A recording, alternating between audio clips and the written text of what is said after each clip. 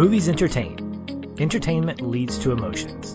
Those emotions connect us to our enjoyment of film. And that is why we exist, to focus more on the emotional connection than the technical merit. Because every movie makes us feel something. Hello and welcome back, everyone, to the Feelin' Film Podcast.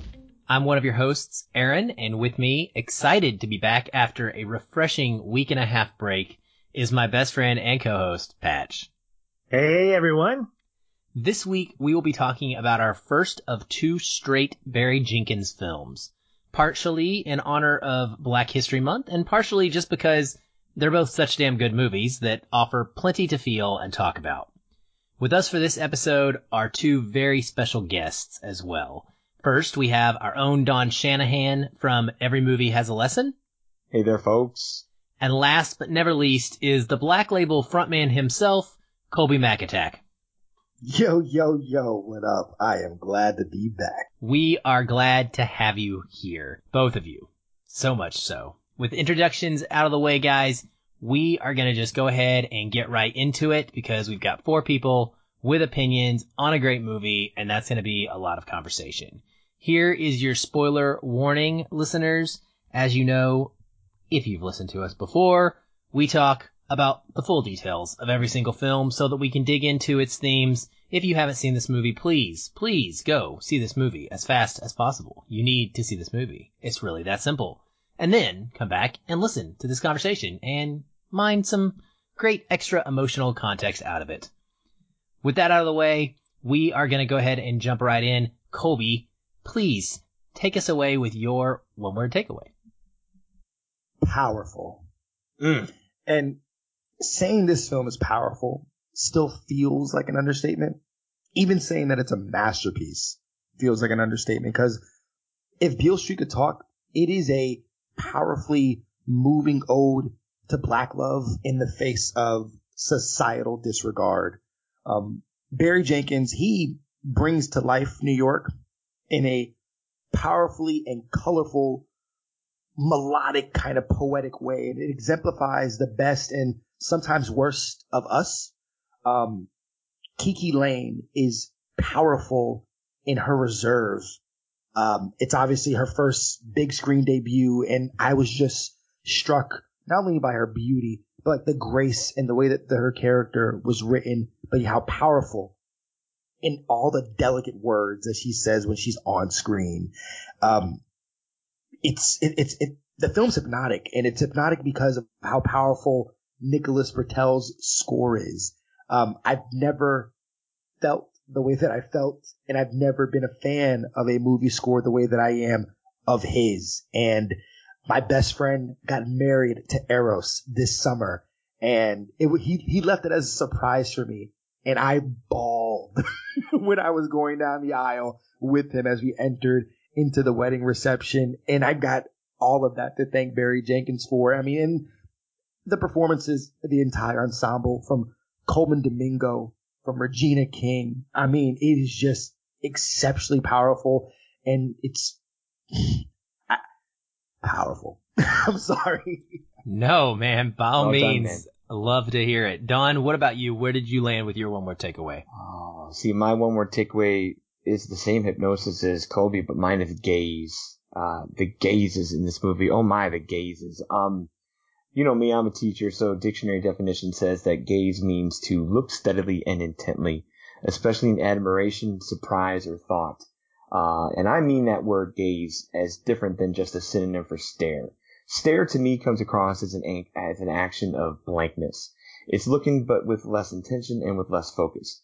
There's nothing blank about the looks given in this movie, and I adore that searing contact and connection and drama that hits us just in our eyes, right between the eyes. So both the gazes perform directly into the camera, or the imagery given to us for long durations that force our own focus and gazes.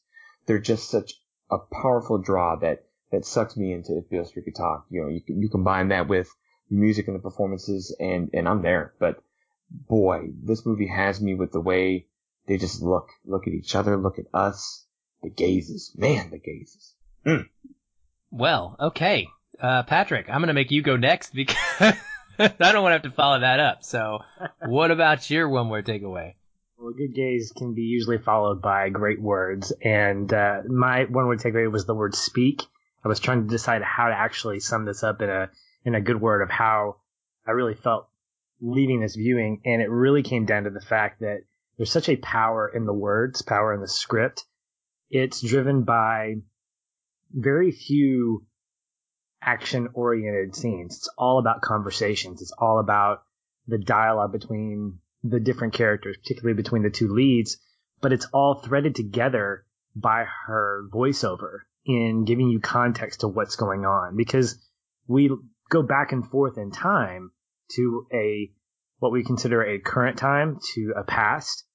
And the way that Barry Jenkins kind of threads all that together through her narrative, through her voiceover, keeps you connected with these two, as well as supplements it with a lot of different conversations, not only between them, but between these other supporting characters like the family, like the friends, people that they come in contact with, that through dialogue in situations, we come to find out more about them, that they've been living in a certain place for a while, that they're regulars to a convenience store, things that you wouldn't get, or that you would get maybe in a more bland way by saying, these guys lived here for this many years. No, it's all about the conversation at that point. And when you combine the gazes that Don mentions, it comes around to something powerful, like Colby mentions, and you have this really great work of art that is beautiful to look at. There are so many great scenes humanistically, not necessarily with the architecture, although it's a lot of beautiful set pieces. Having the characters framed the way they do, things like that combined with the screenplay, I think really amplify If Beale Street Could Talk to another level. Couldn't agree more with that as well. So my one word takeaway, guys, was smooth. And the reason for that is I feel like, much as you guys have noted with your words, there's different aspects of the filmmaking that all relate to your word. And that's not nearly always the case. Patrick and I do these episodes every single week, and it's rare that a word can apply to so many different pieces of a film. But this is smooth in every sense of the word. The performances, the music, obviously, the cinematography that is absolutely astounding and so soft and tender for the most part. There's no real rough edges to this. I noted today that IMDb.com classifies this as its genres being drama and romance. And it's weird because I never really thought about this movie as a romance film. I don't know why that never triggered in my head, but it is a romance film. And it is a romance novel. It is just a romance novel that we're so not used to seeing. And that's part of what makes it so dang important, because for millions of Americans, this is what romance looks like to them, even though it's not what romance looked like to me. And so the fact that it's just so smooth and so delicate throughout this film, there's no action at all. I keep waiting for like something to kind of like happen, but that's not what this is. It's poetry in motion, poetry in the words and the sound of it all the way through, in the gazes, in the look. So smooth is where I landed on this. All right. So our first topic is going to be something that we don't always touch on. But again, this movie just requires it, in my opinion, because it is so stellar in the way that it was crafted. And I want to talk about the filmmaking.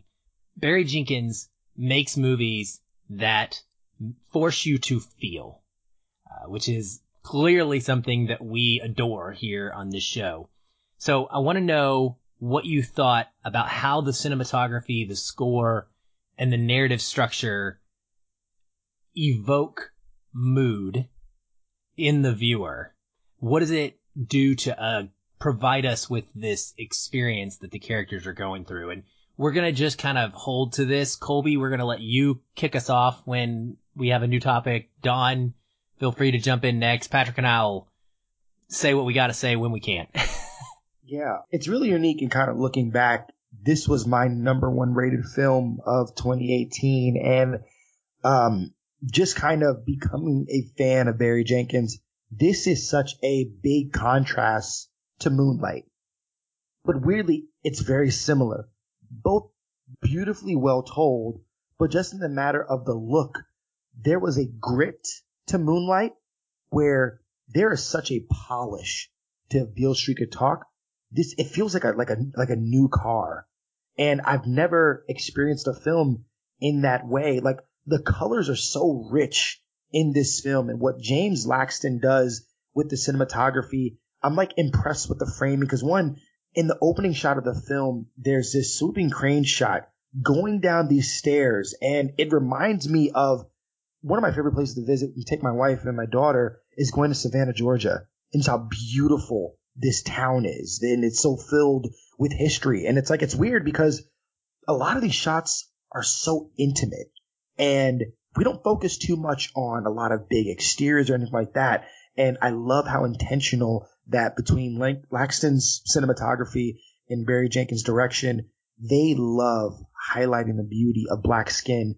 And I love that we're celebrating these darker skinned African-American actors and actresses who typically, and unfortunately, were not provided opportunities to be on screen. There was always a sense of colorism in Hollywood, and he's breaking down all of these stigmas, and it's gorgeous. And I love how I interpreted this film as a black film going in, and it's unlike any black film that I'd ever seen.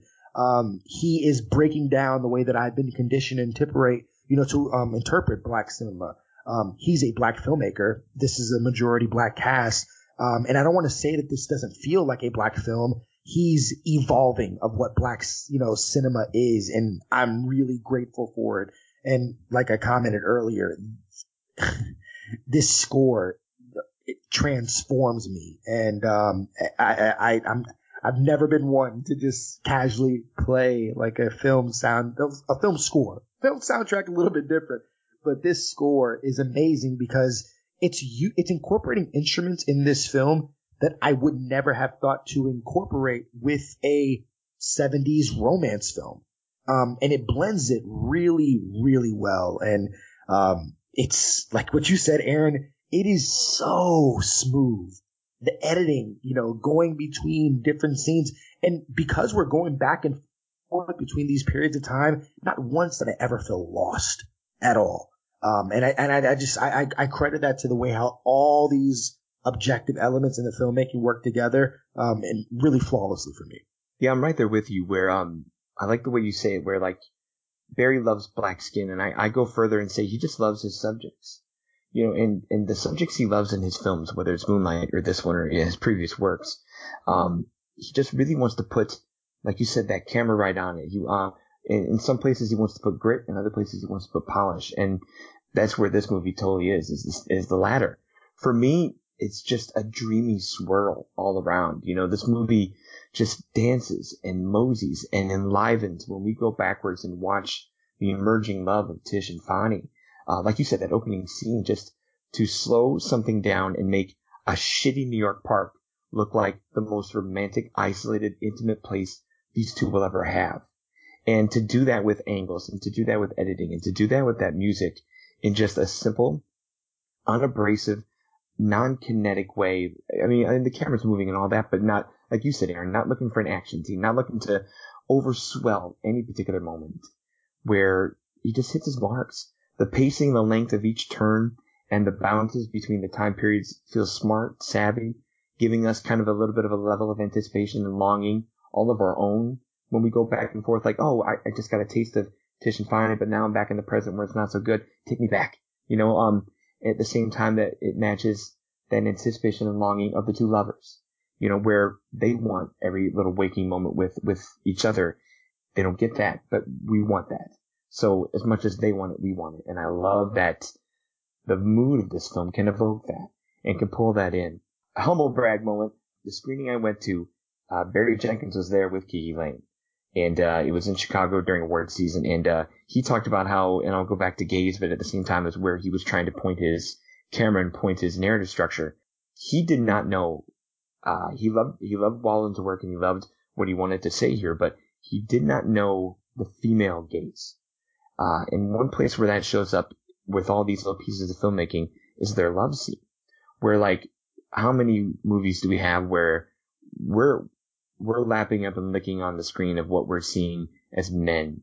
And he says, I needed to flip that and make this movie about the female gaze, because Tish is our core, is our center and all that. And here we have a male filmmaker, black or not, representing the female gaze. You know, when Fonny's taking off his clothes and she's just laying there in her anticipation. And there's just something to be said about a filmmaker who can capture that in period, in modern, and otherwise. And in all those ways we're talking about, the smoothness, the colors, the score, the softness, washing over the trauma that's in the movie. All that comes from just that delicate touch we've been talking about. One of the things that I think Barry Jenkins does well is how he frames the characters, most of his characters, but particularly Tish and Fonny, using these close-up single shots and two shots of both of them. I remember watching a couple of Edgar Wright movies and really honing in on the fact that the way he frames his characters' faces, not only are they the only characters in the frame, but they're so close that all you can do, you can't help but notice the expressions, notice the nonverbal communication that exists. And it told me that Barry Jenkins cares intimately about these two individuals. And he wanted to evoke the sense of asking us as an audience to care deeply about them as well. Because as a white guy from Arkansas, I am like 3 factors removed, because I'm a white guy from Arkansas that was born prior to this time period. So I'm 3 factors removed from understanding anything about the story. And when you, as a filmmaker, put faces in the center of the frame, it forces you to look at them, and it forces you to experience what they're experiencing. There are a couple of really powerful shots near the end of the movie when we're getting, I won't call it the resolution, but we're just getting to the end of the story, and there are facial expressions, shots of Tish and Fonny without words. They're just looking at you or looking at each other, but really it's almost as if they're breaking the fourth wall to a point where they're saying, this is us, this is who we are.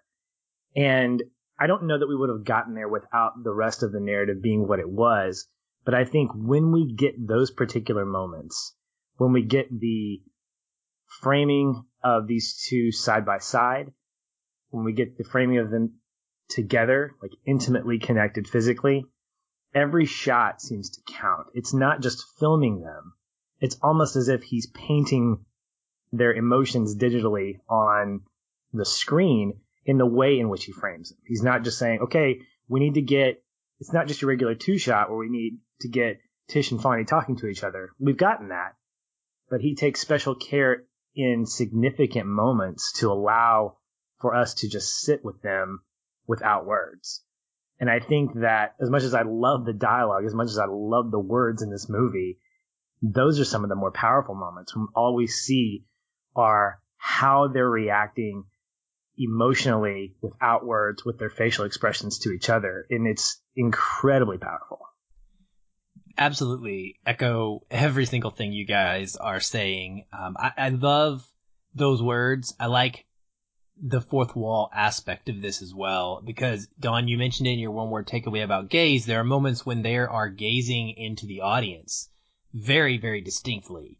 It's not just characters gazing at each other. We see that, but it has a duality to it that is affecting us in a different way than if we were just watching them. And I think it starts with the way that, and let me first say, I guess as a disclaimer, I haven't read this book, so I don't know what is being transposed or not, and I'm not even going to talk about that. So I'm just wholly speaking about the film and Barry Jenkins' choices. And if it's also James Baldwin's choices, then great. But I don't know how much of this is like that. But we start the movie with the words, "You ready for this? I've never been more ready for anything in my whole life." And I feel like we are talking about, very in a fourth wall way, the love story in the way that we are about to see it, right? And then we go into the way that the story is told, which is through narration and through flashback vignettes, which is one of my favorite things in the world. I love little vignette scenes to tell a story. And I think we get a very unique perspective because this is Tish's movie more than anything. Fonny is a very close to an equal partner, but Tish is the narration that we get really throughout this movie and through this whole story, because it's about how life is affecting her and her ability to navigate 1970s Harlem. And so I really felt myself additionally connected to the story because of the narration. And it was part of what makes me really recognize the masterful work of Barry Jenkins, because a lot of times, and I would say more often than not, when that happens in a movie, I find myself thinking this is sort of gimmicky and this is not really working for me. But I thought it worked beautifully here because of the overlay of all of that, those perfect elements, the score and the cinematography. And when those words are just poetry coming out of the screen, I mean, you get, it just all marries together. You guys talked about the love scene, and I love how it's shot as well. Not just because of the way that we see black bodies, which we are not used to seeing. And it's very interesting to compare the love scene that we see in this movie, and totally different context for it, but like versus Colby's nodding, I think he knows what I'm going to say, versus the love scene that we see with black bodies in Queen and Slim, and the way in which these two are shown to us. But for me, this feels so realistic. Like, this is something that Americans, black, white, or otherwise, can relate to. Because this is how real romantic first love making takes place. It doesn't take place with the lights on and the music pounding and like it's like all hot and bothered and completely perfect, right? It's a little awkward. And when two people are really in love, it's about one person or both, but someone is trying to make the other comfortable. And what Fonny does, putting on a record, turning the lights off, letting her disrobe under a blanket, like, these are really, really romantic things that he is doing. And I applaud not just being able to see that, but from a perspective of someone watching this who wants to see how a man should treat a woman.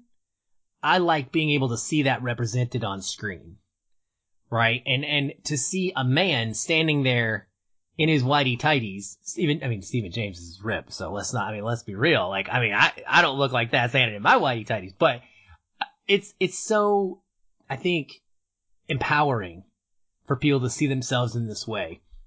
And I just thought that was a great way to display their love for each other. And the words, of course, the poetry comes like it does in almost every aspect of this film or every great moment. The way that he tells her this, he says, "Don't be scared. Just remember that I belong to you. Just remember that I wouldn't hurt you for anything in the world. You're just going to have to get used to me. I'm here all the time in the world. Hold on to me." And I'm swooning. Like, take me, Stephen James. You know what I mean? Like, fun. Like, I'm raising my hand at this point. And I want to talk about that. I want to talk about their love story, because that's what this is. You know, I mentioned this is a romance. We all feel it. It is about Fonny and Tish. What do we get as far as insight of how romantic relationships operate in early 1970s Harlem for Black Americans? Like, what is this movie showing us that we haven't seen before, Colby? It gave a lot more dimensionality than what I thought we would have. Growing up with parents who, my mother was born in 1962, and knowing and seeing how those relationships were fostered because they're deeply influenced by a lot of the things that were going on at that time. Relationships in Black households and my mother was born in Yonkers, New York, so not far from where this story takes place. A lot of Black relationships are very much transactional, a matter of convenience because they needed to be. There was still a lot of healing, and there's still healing today, from our country's greatest sin. And unfortunately, it's warped and distorted a lot of the love on what the true ideal of what we think of like a love and a marriage should be. I found it really amazing. The differences between Regina King's version of what a wife is, versus the mother opposite her, who was Fonny's mother. I would say that they both choose to love their spouses. It's just in very different ways. We can interpret as audience members that, Fonny's mother, and she's even referenced as being a holy roller. That she has a greater love and connection, to God as opposed to her husband, and different ways you can interpret, the verses in the Bible and everything like that. We even see that the way that she relates to her husband, she barely even looks at him, at points throughout this film, even recognize him as a husband, where the connection that you see between Regina King's character Sharon and Coleman Domingo as Tish's dad, there's a little bit more there, but there's also like a mutual respect for understanding like boundaries to one another, where the roles are a little bit more defined, but in a more mutually beneficial way.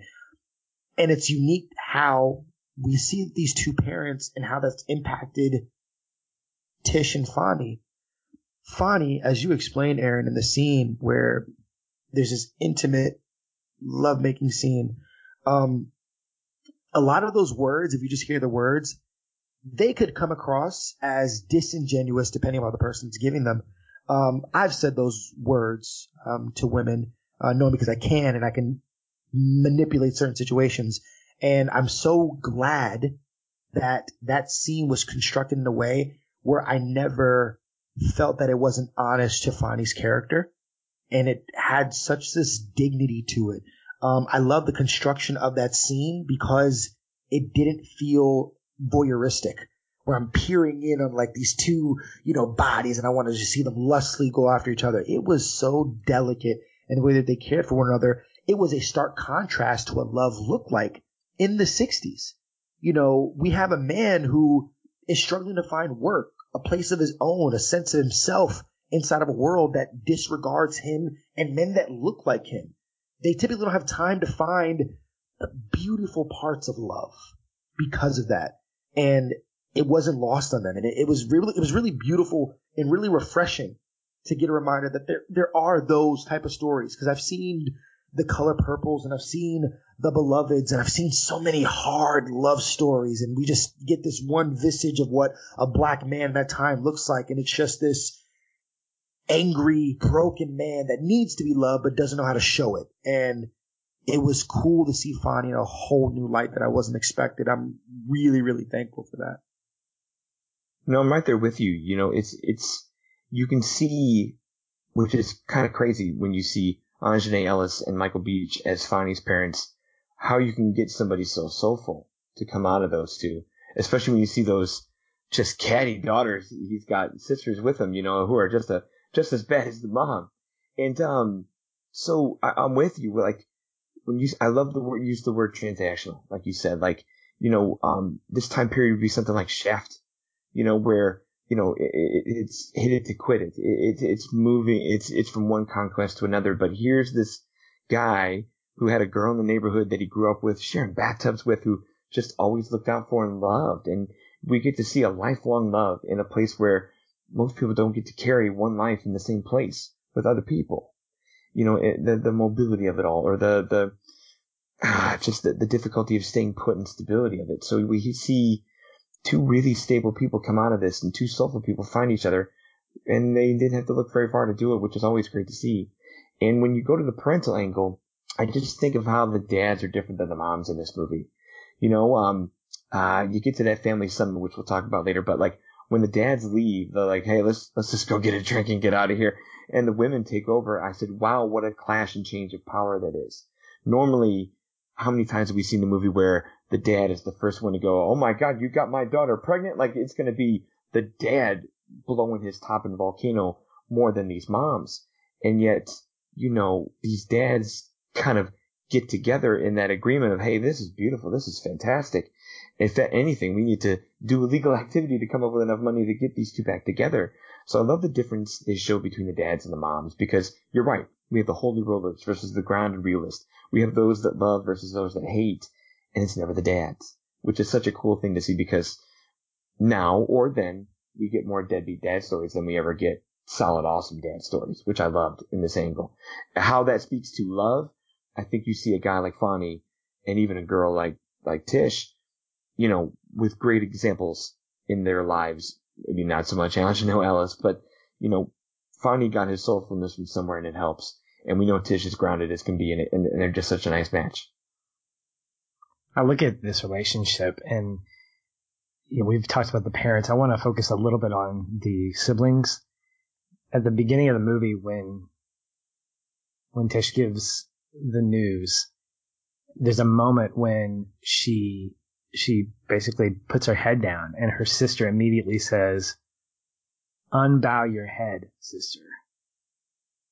And I think that whole conversation, the way it played out, the way in which her mom brings out the wine, brings out the tall glasses, as she calls them, and she starts pouring, and Dad's like, "What's going on here?" Don, as you said, when you typically in a movie that centers around kids that aren't supposed to get pregnant, you're getting a freak out moment. Sometimes it's played for laughs, but not only do we get something that feels a little bit unconventional for what we're used to as an audience, we also get something that's incredibly hopeful, where you have a family that gathers around and says, "We're going to take care of you." Because contrasted against a woman, the Holy Roller, who I had a tough time swallowing, you have this irony that exists with this family that says, this child matters. This child is not a bastard. This child is not a mistake. And it was so incredible to see this endorsement of these two people. And I say people very specifically, not kids, but people, because that's ultimately what they're seen as by her family and by his dad, at least, to where it's about the village that's raising the child.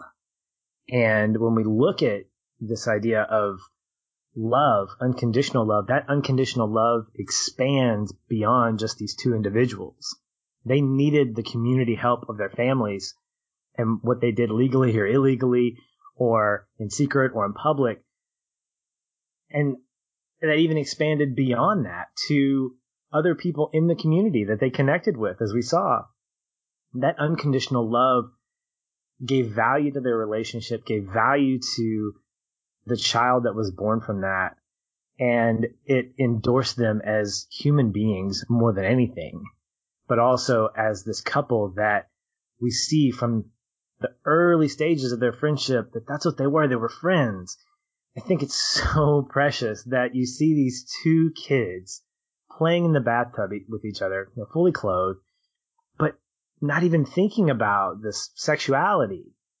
And it almost makes those intimate scenes that we get later that much more impactful, because it's not lustful. It's not a quid pro quo relationship that we're seeing played out here.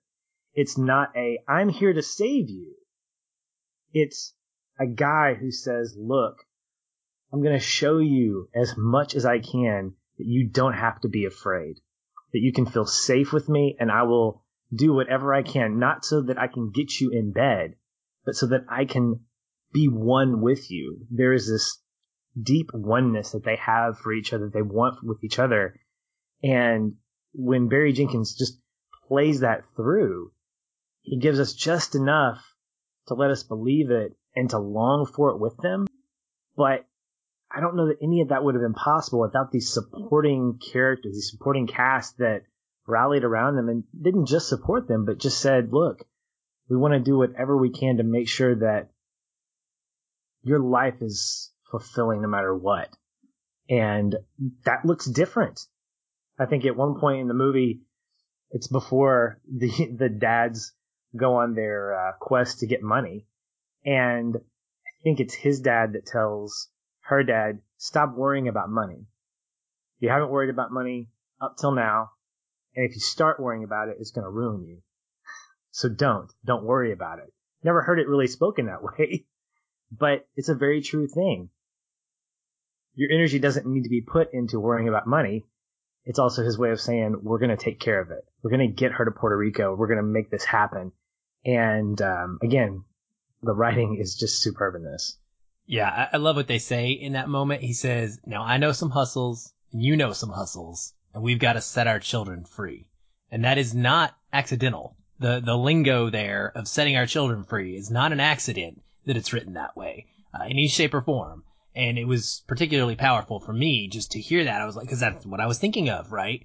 And I love that relationship of those dads and how that plays out. And it's fun because we don't get a lot of the parents necessarily in this movie, right? It's really 75, 80% Fonny and Tish.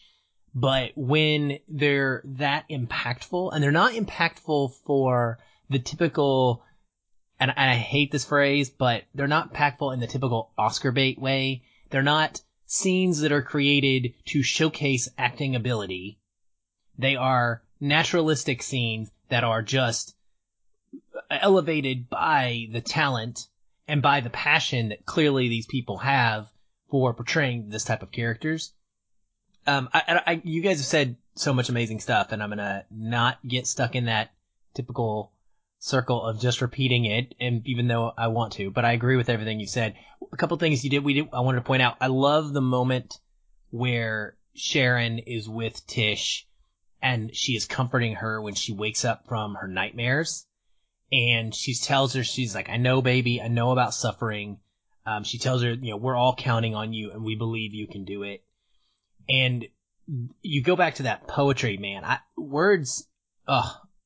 The way that the words are in this film, the phrasing is just something like, I've never heard it quite like this before, but it just washes over me. She tells Tish, she says, I don't want to sound foolish, but remember that love is what brought you here. And if you trusted love this far, don't panic now. Trust it all the way. And yeah. I mean, I wish I could just scream that from the rooftops to everybody in every relationship, in every struggle, everywhere. You know what I mean? And see, that's all Baldwin. I mean, the book that's based on, I haven't read it, but I've kind of perused and kind of looked around because I wanted to know, like, after seeing this movie, how much of this stuff is Jenkins spinning a yarn, or how much of this is Baldwin. It's all Baldwin. He writes extremely descriptive scenes right down to the body language. All those fidgets we see of Fonny walking into like the prison visiting area, fumbling with his hands because he's just happy to see her, and he's just, man, there she is, and I can't wait to go talk to her even if it's behind glass. And I love that line like you brought up from Sharon. I think that's where, for me, that's the cementing line in this film for the unconditional love is, I mean, don't get me wrong, the gazes are there, and that's one piece of it where the gazes of him to her, her to him, the gazes she takes at her growing belly, the stares of the family of support, and even the look of customers and people for Tish and all that. But like also going back to the idea of how we see romance and how we see love, the easy, nice PDA in this movie, the public displays of affection, the touches, the rubs, the holds. This isn't trying to bang each other in the bathroom. It's just, I'm gonna hold you. I'm gonna be with you. I'm just gonna spend this time here. And when the film's tagline is trust and love, and you cement it with Sharon's line, man, that's it. That's the unconditional love that we always wonder and hope for and adore about what this is where this is all going. Yeah, so good, man. And just, I guess, to kind of transition, I really like, there's a couple great, sweet scenes that speak to having a relationship when you don't have any money and when you are living your life in the way that these folks are, where they are.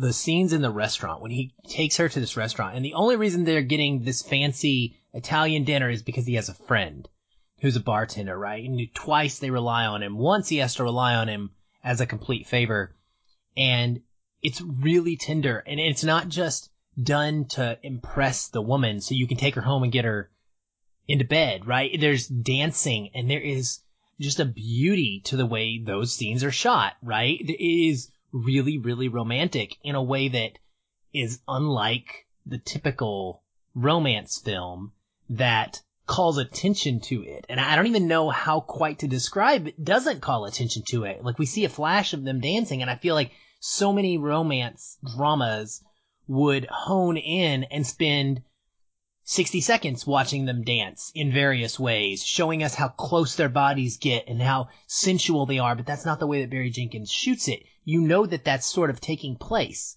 but it's in this joyful side piece where it's like we're not quite privy to the details, but we know it's taking place and we can just kind of be happy for them in that moment. It's also really, I think, important to juxtapose, like, they are just as happy sitting in an Italian restaurant having a nice fancy meal as they are in the very final scene of this movie where they are sitting at a table in a prison waiting room with their child and they are eating a meal from a vending machine. But their love is not broken. And it's not about the food, and it's not about where they're sitting. They are still together, whether they are surrounded by Italians, Diego Luna, who I always get confused with Pedro Pascal, who are both in this movie, and it drove me crazy because I was like, wait a second, wasn't he back at the Italian restaurant? Why is this happening? I know it's just probably, I hope it's not just me. Those two guys, I swear, I get them confused in every movie. But Don's like, it's just you. But no, really, I just think that that's so important to see how those circumstances don't make or break this relationship in any way at all. It is so much more deeper, the connection they have.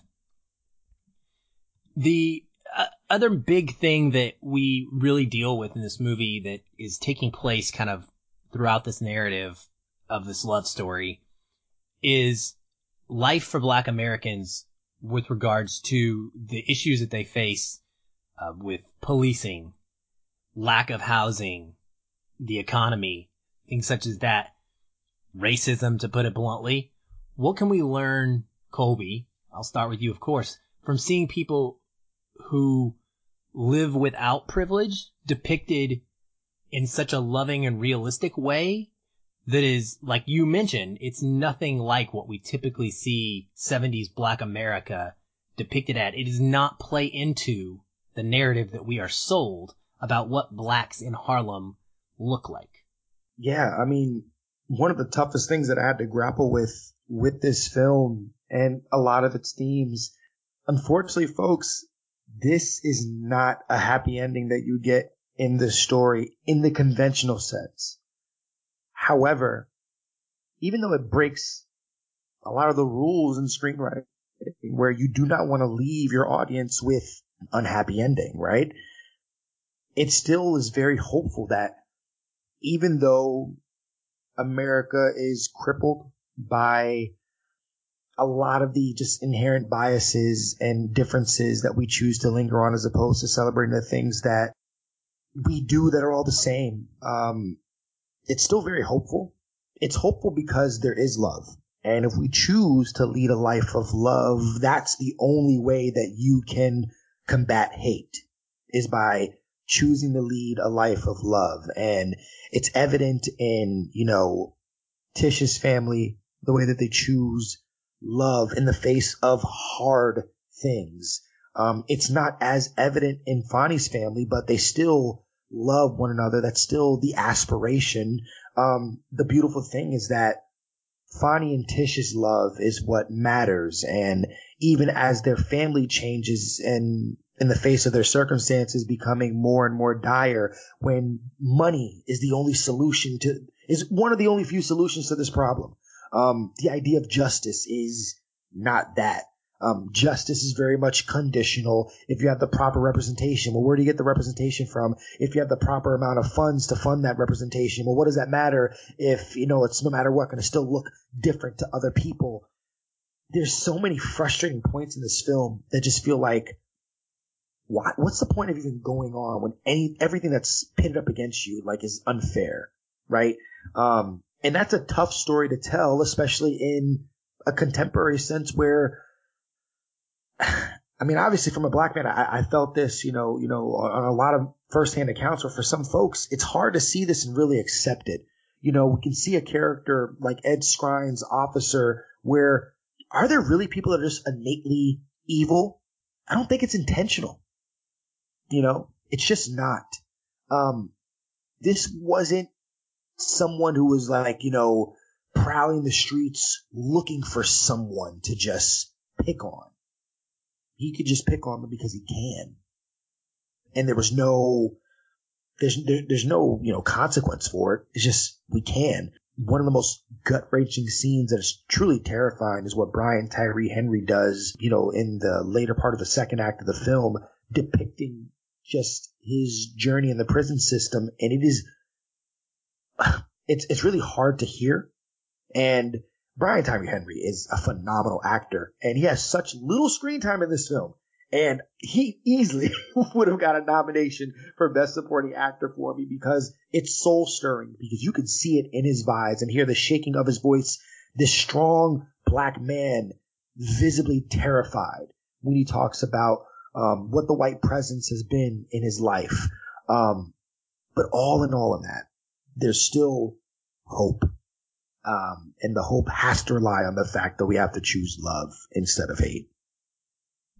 Real quick, I want to point out or jump in, I guess, because, when you said Ed Skrine's character and you were talking about that, I love how you put that he's in a position that we've a culture that has created the ability for him to react the way that he reacts. He's not necessarily, he's acting because this is the system that is created for him to act this way. And he is also reacting out of ego.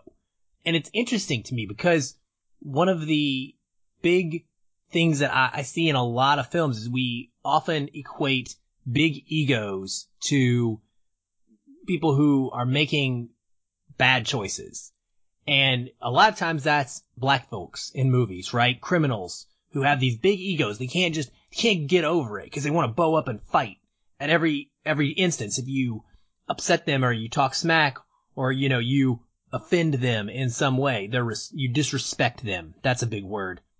This all happens because Ed Skrine's character, Officer Bell, feels disrespected. That's the only reason that this happens, is because he gets kind of called out in public, and instead of being like, my bad, cool, no big deal, I'm just gonna move on, his ego is hurt and now bruised, and so he has to make it right. And this is the way he fights back against feeling disrespected. It's really no different than two guys on a basketball court and one guy feeling like he didn't foul somebody, but that guy's yelling and screaming, and now we're fighting. We're fist fighting. And now somebody's pulling a gun because we're escalating. And that is exactly what's taking place here. It's just that because he is in a place of power, because he has police officer ability to do this, he can ruin his life in a way that otherwise wouldn't be the case. So I just thought that was a really brilliant point by you.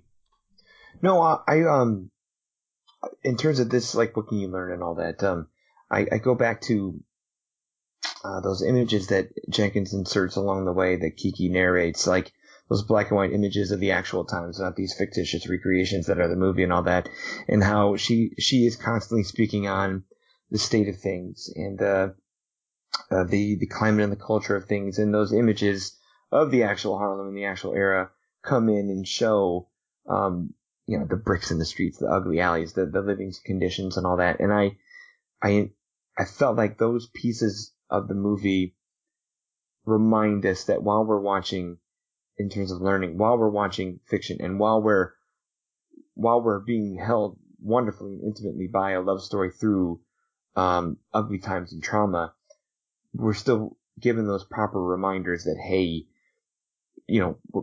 there might not be a Tish and a Fonny in real life, but there were a lot of Tishes and there were a lot of Fonnies. And this could have happened to any number of people, including those people we see in the photographs and the way that we talk about them. And I'll circle this back to kind of Jenkins' intention was show a female POV on this. And to have, like I said, we've said this whole time, to have Tish narrate this and to have Tish walk us through this and have her growth and arc, whatever you want to call it, be the way that we observe this. That's good. It's really strong by Jenkins to see that. And I think if anyone wants a companion piece to this, go watch I Am Not Your Negro, the documentary afterwards, where you see this era and this time. And if you need the fiction first and the hard stuff second, that's where you go. Yeah, no kidding. They're definitely tied together in a really powerful way. So the big kind of thing that gets Fonny arrested and dooms this relationship to one of being apart is Officer Bell pointing Fonny into a lineup to where he becomes accused of raping a Hispanic woman or a Latin woman. And I found that pretty important that she also is a person of color who has 3 kids and has a lot to lose in this area that she's living in. This is not just a white woman. This is someone else who could be manipulated and needs to do what she has to do to look out for herself and her children, as we come to find out. And I wondered what you guys thought about that as far as, and also just the uncomfortable way in which the rape is dealt with in this situation. I'm so thankful we didn't have to watch it. We didn't need that in a movie like this. We don't need that in most movies, to be honest. But there's a moment where Victoria is trying to tell her story to Sharon, and it's so heartbreaking to me on both sides, from Victoria's perspective, but also from Sharon's perspective, like hearing what she has to hear and understanding what it means for Fonny, but also why she can't hold that against Victoria all at the same time. How did all that play for you, Colby? Man, it's tough. In the sense that understanding American history, oftentimes you'll have forces in a place of power where in order to keep power, they've got to do things to manipulate how people see them, right? Oftentimes you'll find persons or people in a place of privilege and power that will pit those who don't have power against one another. And this is exactly what happens. I think Sharon, Regina King's character, truly believes in her heart of hearts, and she says this several times, that Victoria was raped. And I love how this film didn't decide to point any fingers. It was not made explicit of like, oh, this was cops who did this, or this was who or wherever. It doesn't focus on that, because that's not the focus. There was an act that was perpetrated against this woman, and she indeed is a victim, and her life is ruined. And the unfortunate thing is that she may have been goaded to point a finger at anyone. And unfortunately, it happened to be Fonny, who we believe in the story. What we see is that this is outside of his character. Even looking at the time of events, and as Finn Wittrock's character, the lawyer, even says, how could he have done this? Like, it would be like it just doesn't make sense for him to go from one place to another. And to see how Sharon is visibly sensitive to this woman's trauma, while at the same time trying to find room for her to, for trying to convince her to like seek compassion, and to her, there's a ticking time, that Sharon has to get this information, and she's going to great lengths. And it's really tough. But I thought it was handled, like you said, it was very delicate. This almost didn't even need to be an element in the story that, for a lot of folks, could have been tackled in that way. But I'm glad that Barry Jenkins had like such a finesse to not gloss over it, to still let Victoria be a victim and still try to work her way through it. And it's a really powerful scene that they have in the back of that, alley, in Puerto Rico. But it still was like deeply effective. And then also it's still very much sorrowful, because we never get to have justice for either, When I look at this subplot, or I guess the B plot, that allows for Fonny to go through his journey, I was reminded of the intentionality. Reminded me of using a Puerto Rican character as opposed to like a white woman, to create this kind of tension.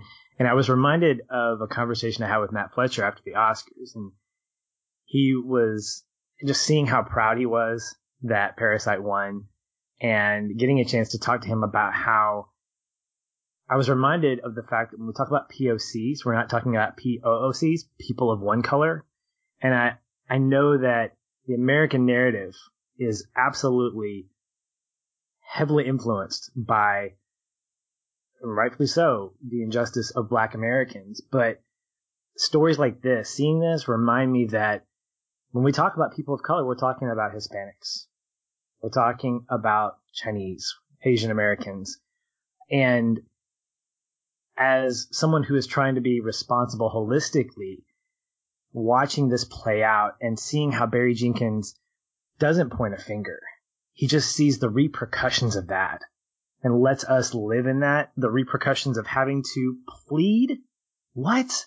Having to have a plea because you have no out. But that your only out is just as much of a victim as you are, and you cannot force that. And he puts us in this place of real tension where he's telling us, either way, you're going to destroy someone. Because I couldn't imagine bringing this woman back to have her testify that this person didn't do it. No, I mean, she fled to Puerto Rico because her life was over where she was at. And the way that Jenkins allows us to feel empathy for both, I think, is something very rare. Because you either get one side of the story or the other. Here you get both. You get both truths, these two truths that live in the same place. And Aaron, you and I talked about this, I don't know, several years ago when we were talking about 10 Cloverfield Lane, actually, these two concepts that live in the same space. It has to do with this duality of things that are true that can look like they're in conflict, but they actually do and can exist in the same space. And you actually do have a woman who was victimized, not only physically, but probably manipulated emotionally, probably manipulated politically. And then you have on the other end of that, a man who had no geographical way of being at that scene, as it was explained, who doesn't have the demeanor or the personality to elicit something like that, as we're seeing played out with his relationship with Tish. And we're sort of asking ourselves, well, who do we pick? Who do we pick? And the problem is we can't pick anybody because we're not involved in this.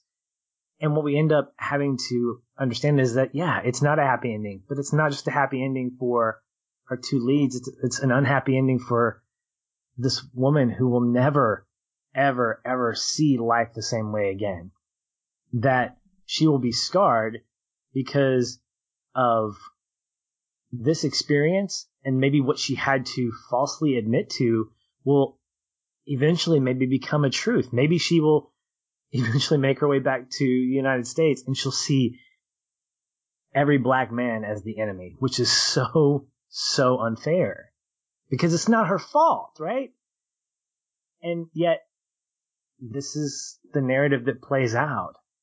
And so it was eye-opening to kind of see that. I don't know if Jenkins was doing this intentionally. I'd like to think he was. I really do like him because he's a smart guy. But in spite of all that, I think there is a sense of closure that we get in the sense that, as you mentioned, Aaron, you have Tish and her son visiting Fonnie, and I don't know if he looks like he's 6 or 7. But at least in that moment, we don't see a sense of resentment. We see him lean over, kiss his boy on the head. I've done that. And I mean, any moment with the father-son is going to get me. And he's coloring, and he shows him what he's coloring, and they share a bag of chips. And the camera shot just pulls back, and we see where they're at. But we also know that they have something that won't be broken in spite of an injustice, that injustice didn't define them before, and that injustice won't define them now. And everything in me wants to know that he's going to get paroled soon, honestly, because I want them to be together. So I mean, it's really good stuff, man. I think one thing that you're talking about, and that Colby, you articulated, you said that Jenkins never places blame on any one party. And I think there's another area that actually, where that happens, that is very subtle, because the almost opening scene of the movie, being introduced to Fonny, we get this one line of, he was working in this workshop and he stole the tools to start his own business, right? And that's it. It's never focused on. He's never does never have blame placed on him for that action, but also it's never treated in a way that makes it say, okay, that was the right choice. It simply is presented to us as, this is the choice that was made and this is why he made it, which is realistic. And it's not about it really is one of the things I think that the filmmaking does that's what sets it apart from other movies, is in so many films, there is a message. And we talk about that. And this is, to me, a good example of what that can be, because this is what it is when it's not there. When there is a message, there is a scene or a point of dialogue or something that tells you how to feel. You should either feel that Fonny and or the two dads are wrong for stealing in order to fix this situation, or you should feel sorry for them because they had no other means and therefore they are completely in the right.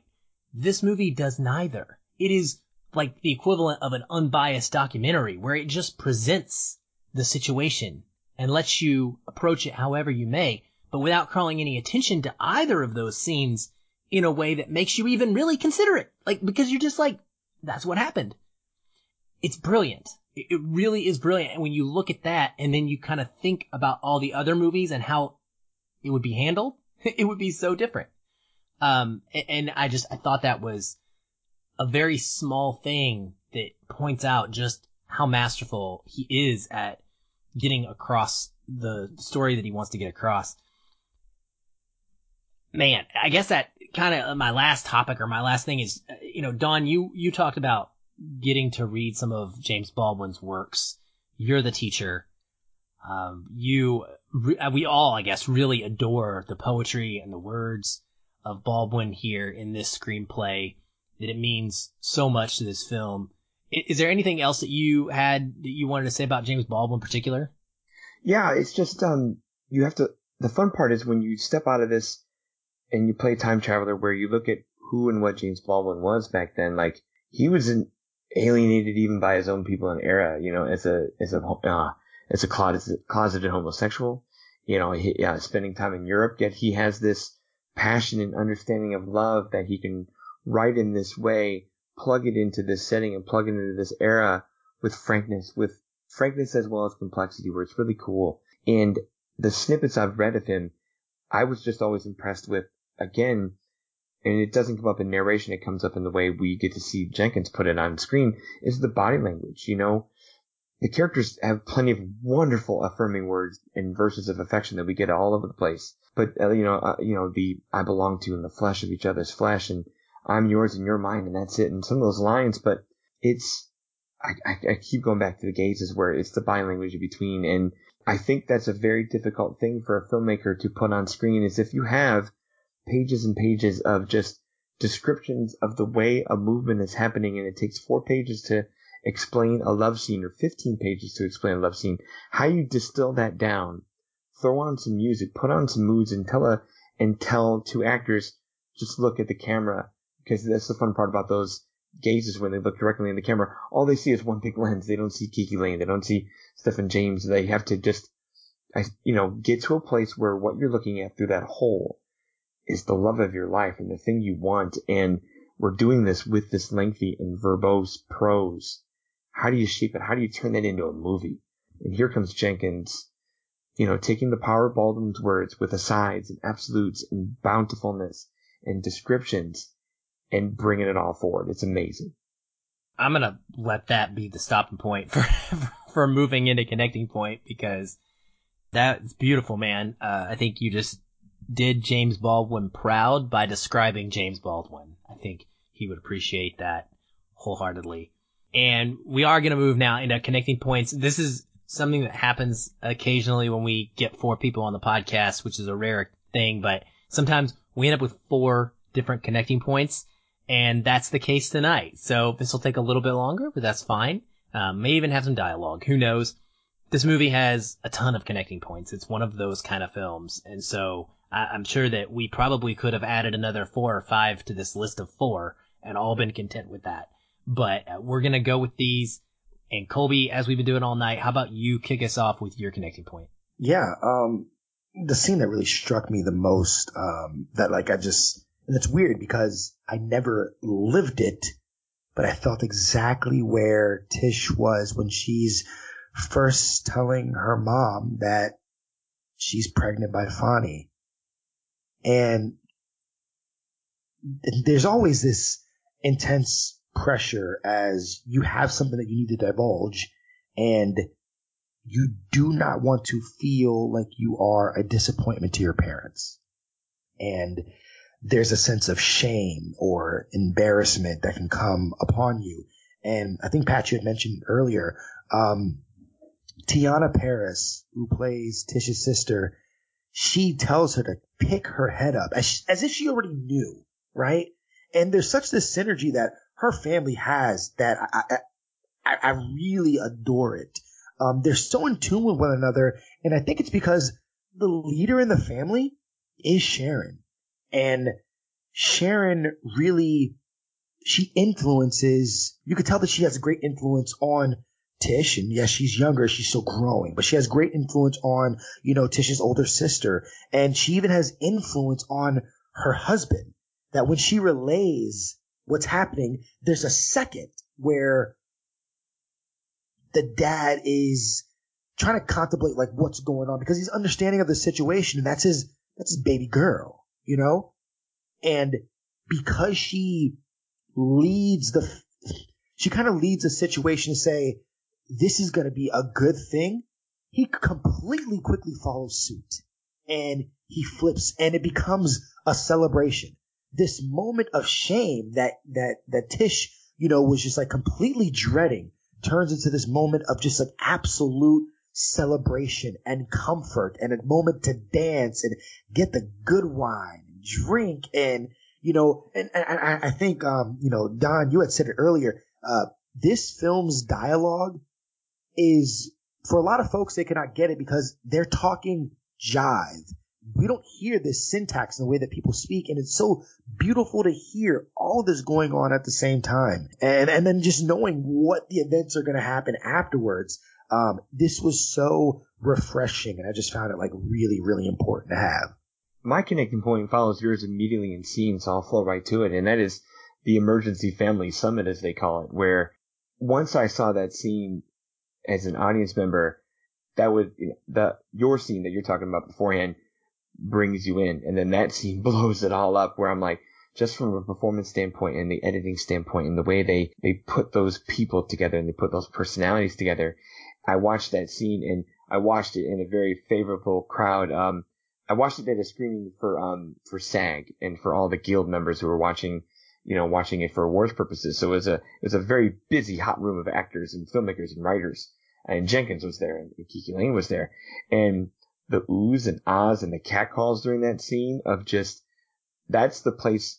I know we talked about earlier where there's not really an action moment, and there's not even a laugh out loud funny aside or joke or side character, but that scene got all the noise in the world in my screening, and it's the most explosive part to where this is all going. And as a connecting point, not to that degree and not to that exact topic, but man, I've been in family rooms like that in too many stages of my life where, I come from redneck, terrible Republican people in the country, and I married the Asian girl. So, I've had those conversations of like, oh, great, this is where this is going to go, huh? Or like, that's the one you've chosen. Or I'm also in my second marriage where, are you sure this is what you're going to do? Or is that really what you want? And, you get some thinly veiled and then not so thinly veiled pushback with your life decisions, and heaven forbid you have children or all those things like that. So, I've been in too many rooms of that where, and my wife even in a degree has it too, where there's, my wife and I are a pair of school teachers. We don't make a lot of money, where it just becomes keeping up with the Joneses, even on some of her sides of the family, to say it in a simple way. And yet we're the outcasts because we're kind of we're the other people. We're the teachers. We're not trying to get this and that. And we live very simple and do different things than everybody else in the family. And that goes for both sides of us. We have my wife and I have two halves of our family that we just don't talk to because we just don't fit. And they don't fit us, and they just bring us down, and they're toxic, and we just don't include them in our lives. So man, yeah, I've been at family spots like that where I wish I could just bring my own popcorn and watch my own family blow up like that one, because that was fun. Well, Patrick, what about you? Where did you have a family related connecting point as well? It was sort of a family moment. It was the scene. It was two scenes threaded together. James Franco's family. Yeah, exactly. Yet again, in a movie that centers around a solid black cast, I picked the one scene with a white person in it. So I'm 2 for 2 when it comes to that. I did this with Us as well. And the scene that I connected with the most was where Tish and Fonny were looking for a new place, and they were being led around by, I guess, a landlord played by Dave Franco. He plays a guy named Levy, who's Jewish. And Fonny tries to convince Tish that this is a great place, and he ends the scene by bringing in, I think it's a couch or a refrigerator of some kind, and he uses Levy to help him kind of sell that. And there's this really great smile at the end where you could see she's kind of buying into it, because she says, "Boys, you forgot the oven, or you forgot the stove." I'm like, "Oh, sorry." And then it makes its way up to the rooftop, and you see Levy looking at them saying, "What do you think?" And Fonny says, "What's the catch? No offense, Levy, but we've been looking a long time. Don't seem there's a good reason to treat two Negroes so nice-like." And Levy says, "Look, man, with me, it's pretty simple. I dig people who love each other. Black, white, green, purple, whatever. Just spread the love, you know." And Fonny kind of takes a dig at him, and he says, "Oh, so you're a hippie now?" And he says, No. He says, "I'm just my mother's son. Sometimes that's all that makes the difference between us and them." And here's the exclamation point on that scene. It's a 2-shot. You've got Fonny in the foreground, you've got Tish in the background, and Fonny sighs, Tish sighs, and they both smile just slightly, and it turns a little bit bigger, and then that incredible score comes in. And it's almost as like the scene is ending this tension. And when I look at that, and you couple that with understanding the sense of beyond the stupid concept of not seeing color, but really about seeing the people, seeing these individuals, this couple that deeply love each other, and really investing in that. I love that Levy wasn't trying to make a statement. He was just like, "This is what I know. I'm my mother's son. This is the product of what has come out of this world that I've lived in." You obviously know I'm Jewish, and I don't have to say it. I mean, we're just kind of gleaning that obviously from his look, but he's not denouncing that either. He is just, this is who I am. And that should be enough to find common ground, is that we both, the three of them, see the love that two people have for each other as a good thing. And that's hopeful to me, because you could get cliche and say love is where it's at. But in reality, transparency and seeing people beyond one character trait or two character traits or obvious character traits, and really seeing and championing what they want, this life to live together.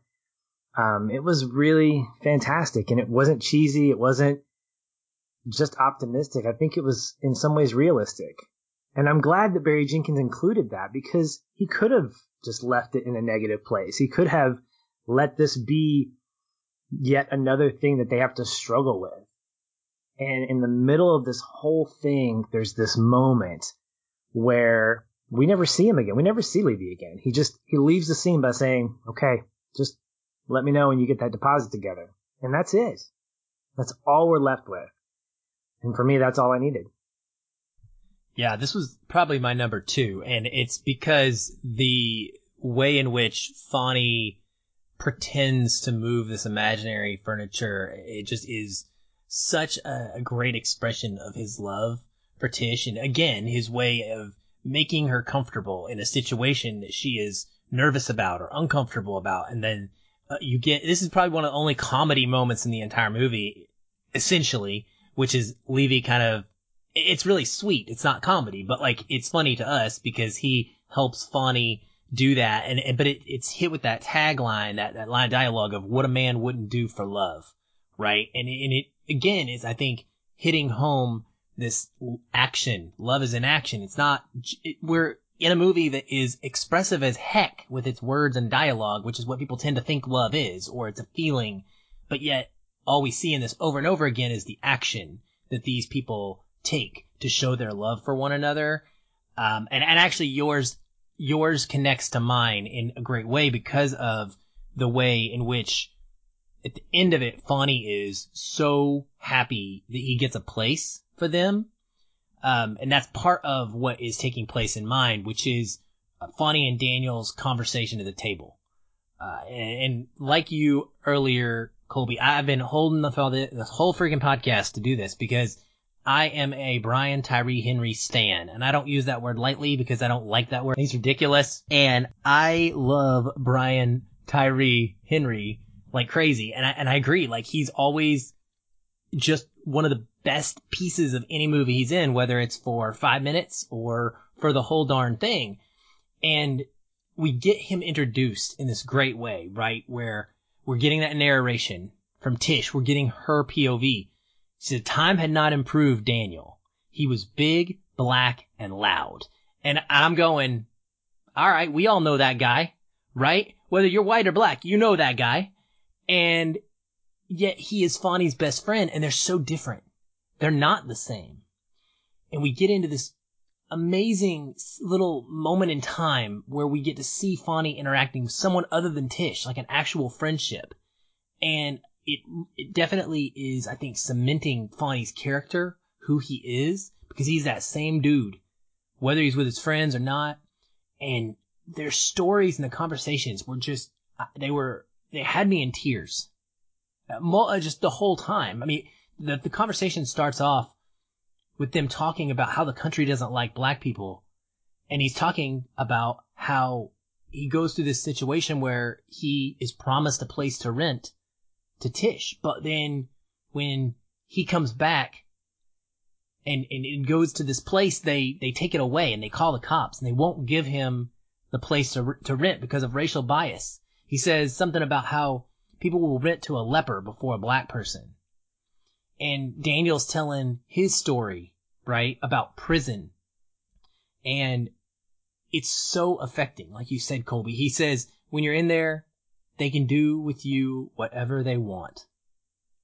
And all we ever see is the emasculated, strong, you ain't gonna hurt me, black man in 99% of movies.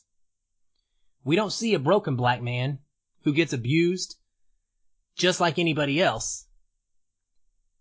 That was something else to me. And to put it in the body of Brian Tyree Henry, who has one of the most deep voices. He is a big man who you would immediately be like, oh, he could defend for himself, right? He's a big guy. Nothing's going to happen to him. But no, it happened to him. And it leads to this conversation where he's like, prison experience and the treatment that leads to you believing that white man has to be the devil. And you can tell that they don't really believe that, but you can tell that what else are they supposed to believe because that's their experience, and they're struggling with that. They're trying to reconcile that with what they have, what they see versus what they know to be right. And it's awful. And it manifests itself, with Daniel saying the worst thing is that they can make you so effing scared. Just scared. And again, to me, it's so extra powerful because it's coming from Brian Tyree Henry. Not only from an acting standpoint, but just like that body. Because we are visual people and we have so much inherent bias in us when we see a big, deep talking black man that he shouldn't be the guy that's scared. He shouldn't be the guy crying at the table. And the beautiful part about this is that in the middle of it, Fonny talks about how he doesn't know why he loves the things he loves, being wood and stone and Tish. He said, you know, whatever's in me, I ain't put it there, but I damn sure can't take it out. And then this whole moment of pain, of expressive sharing, of realness between two black men, like I have never seen in movies before. Actually, I have seen it in movies before, but it was only in Moonlight. So Barry Jenkins movies. And then we get a lovely 3-person meal together with laughter and smiles.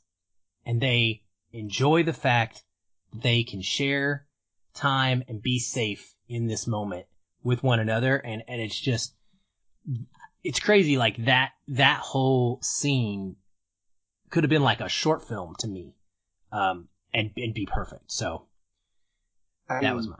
I'm with you there, where like for a while there, when you get the harrowing nature of what he's talking about, that's on par with like the Indianapolis speech from Quint and Jaws for a while there, where you're like, oh wait, we're laughing, we're having fun, we're kicking back, it's two boys, and then all of a sudden, let me tell you this story right here that just gets worse and worse. Thank goodness you got that wonderful 3-person dinner of harmony at the end, but man, that's whew. Well, that brings us to the end of what I consider a fantastic conversation. It's been really, really good. Coming up here in the next couple of weeks, we look at another Barry Jenkins film, Moonlight, followed by a trip back to the theater, where we check out the updated and potentially reimagined thriller, The Invisible Man, with Celeste Davis, who I know is pretty jacked about that one, followed by the Pixar original Onward. So be sure to tune in for those. Don Shanahan, the man, where can people find you if they want to continue this conversation or anything else? People can find me and read my review of the #1 movie of 2018 that we just talked about here on Everything Every Movie Has a Lesson. You can search that.com. You can search that on Facebook. You can search that on Twitter. You'll find me there.